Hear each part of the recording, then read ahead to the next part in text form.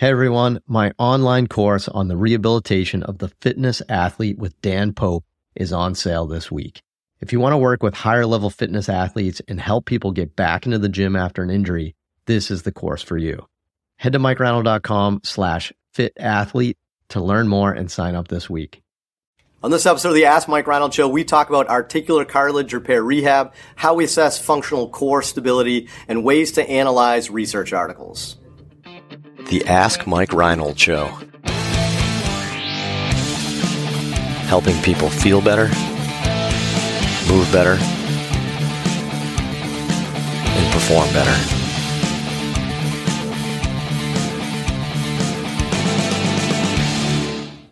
Welcome back, everybody, to the latest episode of the Ask Mike Reinold Show. I am up here at Champion PT and Performance up in Boston, Mass. We're here to answer your questions about physical therapy, fitness, sports performance, business, anything you guys want to talk about. We're here to answer your questions.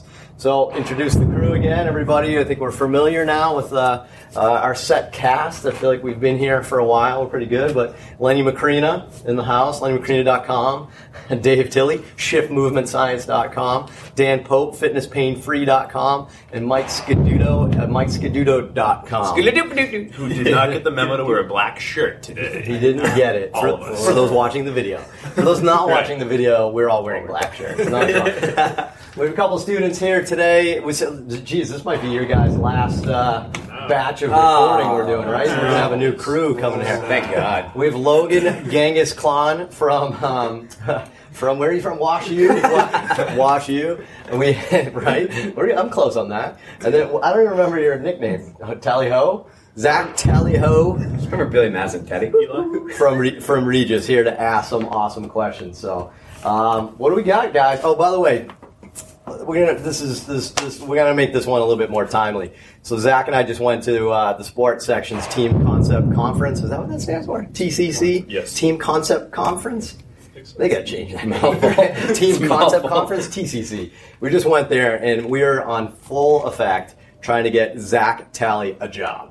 So we're gonna extend this to the podcast. Zach has been an amazing student of ours. We're gonna start a Twitter trend here. Hashtag get Zach a job. Hashtag get Zach a job. If anybody's got a job, he'll take it. You just have to be somewhere between the Atlantic and Pacific Ocean, and he's in. Janitors, cooks. Janitors, yeah. If you're watching this in 2020, assume he's still unemployed. He's still looking. That's right. He probably will be. But no, he was a good student. Hire him. He's good. Logan, what do we got? Question number 1. All right. No job for Logan. No. Yeah, well, you have a job, don't you? No, I thought you had a job. Get Logan a job, too. No, I thought you had a job. All right. Don't be selfish, Logan. Martin from Germany, what's your take on the safety of isometric quad exercises in full extension in the first 6 to 8 weeks post-op after patellofemoral cartilage repair? Has your view on PT after cartilage repair changed since your last paper in JOSPT? Okay, so articular cartilage repair. So somebody with a microfracture, maybe an OATS, maybe an ACI, or the new Macy type thing. Patellofemoral, so that could be either the patella or the trochlea. But the question is, can we safely do quad sets in full extension right away? What do you guys think? Yeah. I know the answer. Full extensions, no contact yet, right? Bingo, right? No, unless, yeah. So the patellofemoral joint does not articulate, right? The patella does not articulate with the trochlea at 0 degrees. So there are no contraindications for quad sets immediately after surgery, and we do them right away. Because you want to get as much quad as you can. So to answer your question, I'd say no, go nuts, right? Part of articular cartilage rehab especially with patellofemoral, is really understanding exactly where that lesion location is. Right, so contact with the doctor and communication is super helpful because he can tell you exactly where and probably what degree of range of motion that may articulate. Mm-hmm. So, for example, we always say this in our rehab protocols and stuff, but if you have a lesion that articulates at 45 degrees, there's no reason why you can't do rehab from, say, 0 to 30 degrees and probably even 60 plus degrees. You just kind of avoid that middle ground where it articulates. Right? The issue with patellofemoral, not to go too far on this, I don't know why I'm continuing, but the issue with patellofemoral is that it's not just compressive, it's compressive and shear. So we are cautious with it. If you don't know the range of motion that it articulates, we have to be a little bit more cautious. We don't want to shear that lesion. But at 0 degrees, no problem, right? Anyone disagree? No. Perfect. And no, I don't know if we've changed much since JOSBT 10 years ago. To believe honestly, I don't think we have. I mean, we're not going any faster.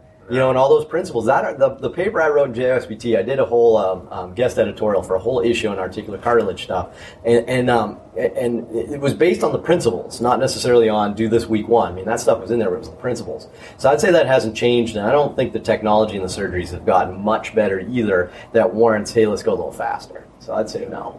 So I read that in my OCS prep. Thank you. That was in your OCS prep? Nice. That was one of them. In there. Nice. Did they reference me in the OCS prep? Not for a lot of stuff. What a jerk. I bet the SES does. Yeah, it does. Yeah, it does. Not to pick a fight. Chapter. So, anywho.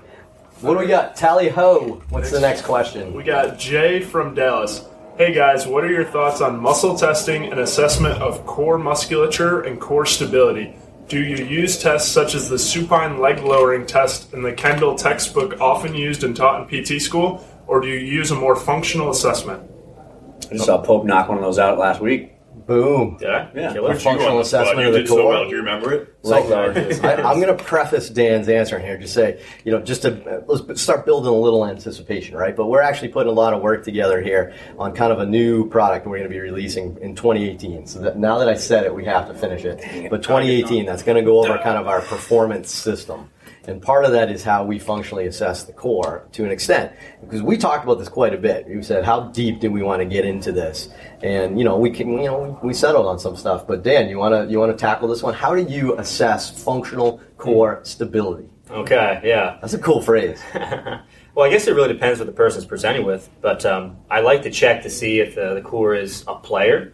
In the sense that if someone's having some FAI or they're having some patellofemoral pain problems, are they able to control themselves first in like a step down? Okay, what's going on with step down? I need to kind of look a little bit more deep, so maybe we'll do something where you're on your back, hips up, doing a bit of a march to see if you're able to control motion. I would say that's part of core control. Part of me wants to say that it is very important. The other part is it really just depends on who comes through the door. If someone comes in, they've got some sort of low back pain, they're pretty much always going to get some sort of stability from me. But if it comes down to someone who's specific, I think they're hurting themselves for a particular reason, then I'm probably going to break it down a little bit more. But I'll do the leg lowering test from time to time if I do think they've got poor motor control and strength in the core that's maybe showing up in their higher intensity activities outside, and they're not controlling that motion well. So I'll test it. That's a good test, right? Dave, do you anything different? What do you do? No, I do a lot of the same what Pope does. I would say we both agree that there's probably different buckets that you're looking for things. Someone who is under load, is it someone who's running and cutting and that kind of stuff? Someone who's static is a little bit different. But I would say there's a lot of Paul Hodges' work has just kind of demystified how complex the core is, and it gets very overwhelming. So I think we oversimplify core testing sometimes. So keep it with a grain of salt. Right. I think we intentionally lean towards simple core testing, to be honest with you. Part of what we started doing when we were outlining our performance system and the movement assessment component that's going to be in this is we said, do we just do some of the basic core exercises and assess how well they do it? So like bird dog, dead bug, side plank, those types of things, and let's just see how well they do with it, right? And I think we all like that, and I think we all do that, right? We kind of have them part of your first treatment session is probably also, looking at that, I think what we settled on, though, in the system here, and maybe you guys can jump in, Mike and Len, just with your thoughts on that, is instead of looking at how does the core function, I think it isolated in terms of that, in terms of functional core stability assessment, what we did was let's see how your body moves and do we have any compensatory patterns. Mm-hmm. Yeah, that's what I was going to say, because I think Tilly was alluding to that, and Pope was too, that I want to see them functionally doing something. I want to see them squat, I want to see them hinge, I want to see them lunge. I want to see things of that nature because that's what they're doing every day, especially the population we see here, kind of a higher level group of people. But you can apply that concept to anybody because everybody has to squat, hinge in their daily tasks. So, yeah, doing a leg lowering test, which I personally don't do, will tell me if they can lower their leg, which is awesome if they're lying in bed and trying to lower their leg. But to me, I want never done that. Right, One time. So to me, I want to see them do things functionally. And maybe I am slightly biased because that's what our program I think it's just like the shoulder, right? You would check pressing, but you would also check isolated cuff strength. Kind of the same things. You would probably want to check the movement patterns themselves, but you never know. You might need someone just might be weak. Yeah, right. Even I see a lot of people that are trying to do things like kipping patterns, have low back pain, maybe they can't control their anterior core well. So that would be something that's very patient, population specific. Yeah. Right, and to me for that, so if somebody's trying to kip, they're probably fairly fit, right? Let's assume they're fairly fit and they're trying to do this. They probably have nice recti, right? Is that the plural of rectus? Rectuses? They probably have good abs where they actually look pretty good, right? So they have strong abs, but they don't have anterior core control. And I think that's the point. Yeah. Is I don't think we isolate. I don't think we do a manual muscle test for rectus abdominis, for example. So for us, like what we kind of said in our movement assessment was, all right, when you extend your hip, are you extending your hip or are you compensating at your back? When you abduct your hip, are you compensating at your back? Right? When you do a sit-up position, are you compensating using your hip flexors? Those types of things. So I think that's how we approach functional stability. Mm-hmm. I mean, I don't know. Anything else, Mike? You got anything you want to add to the mix? I mean, this is a big topic. Yeah, right? We can talk about this for hours. I think you guys kind of covered it, but I think one component of it, you can test the strength, but you want to test the controlled mobility, see if they have motor control to move in and out of patterns, and that's kind of where my head goes when I'm looking at core stability. I want to see if they can move in and out of different positions with control. So not just so much putting them in a static plank, it's a little bit dynamic, but putting them into a position, I want to see if they can move in and out of a position with control and kind of meet the criteria there. Yeah, so I think we all kind of agreed then, right? Like, so we do some big movement patterns like squats, lunges, steps, right? That's how we assess core. And if something doesn't seem to be going well, I think we'd break it down and we'd look a little bit more at almost like how does the body move, and can the core stabilize while it's moving? I think that's kind of in a nutshell, and then you can make that up for your special population that you might have in front of you, and just come up with something specific, right? Like if a baseball pitcher is having a hard time, the same thing with the kipping pull-up that Dan said. If they're having a hard time with anterior core control, it doesn't mean they're weak. It just means they have poor, core neuromuscular patterning sometimes. So it's an educational process. So. But awesome. All right, one more, right? We got number 3 coming. Let's knock out another one. I feel like we could do a whole episode on that, but let's do a third one here. All right, we got Mike from Salt Lake City.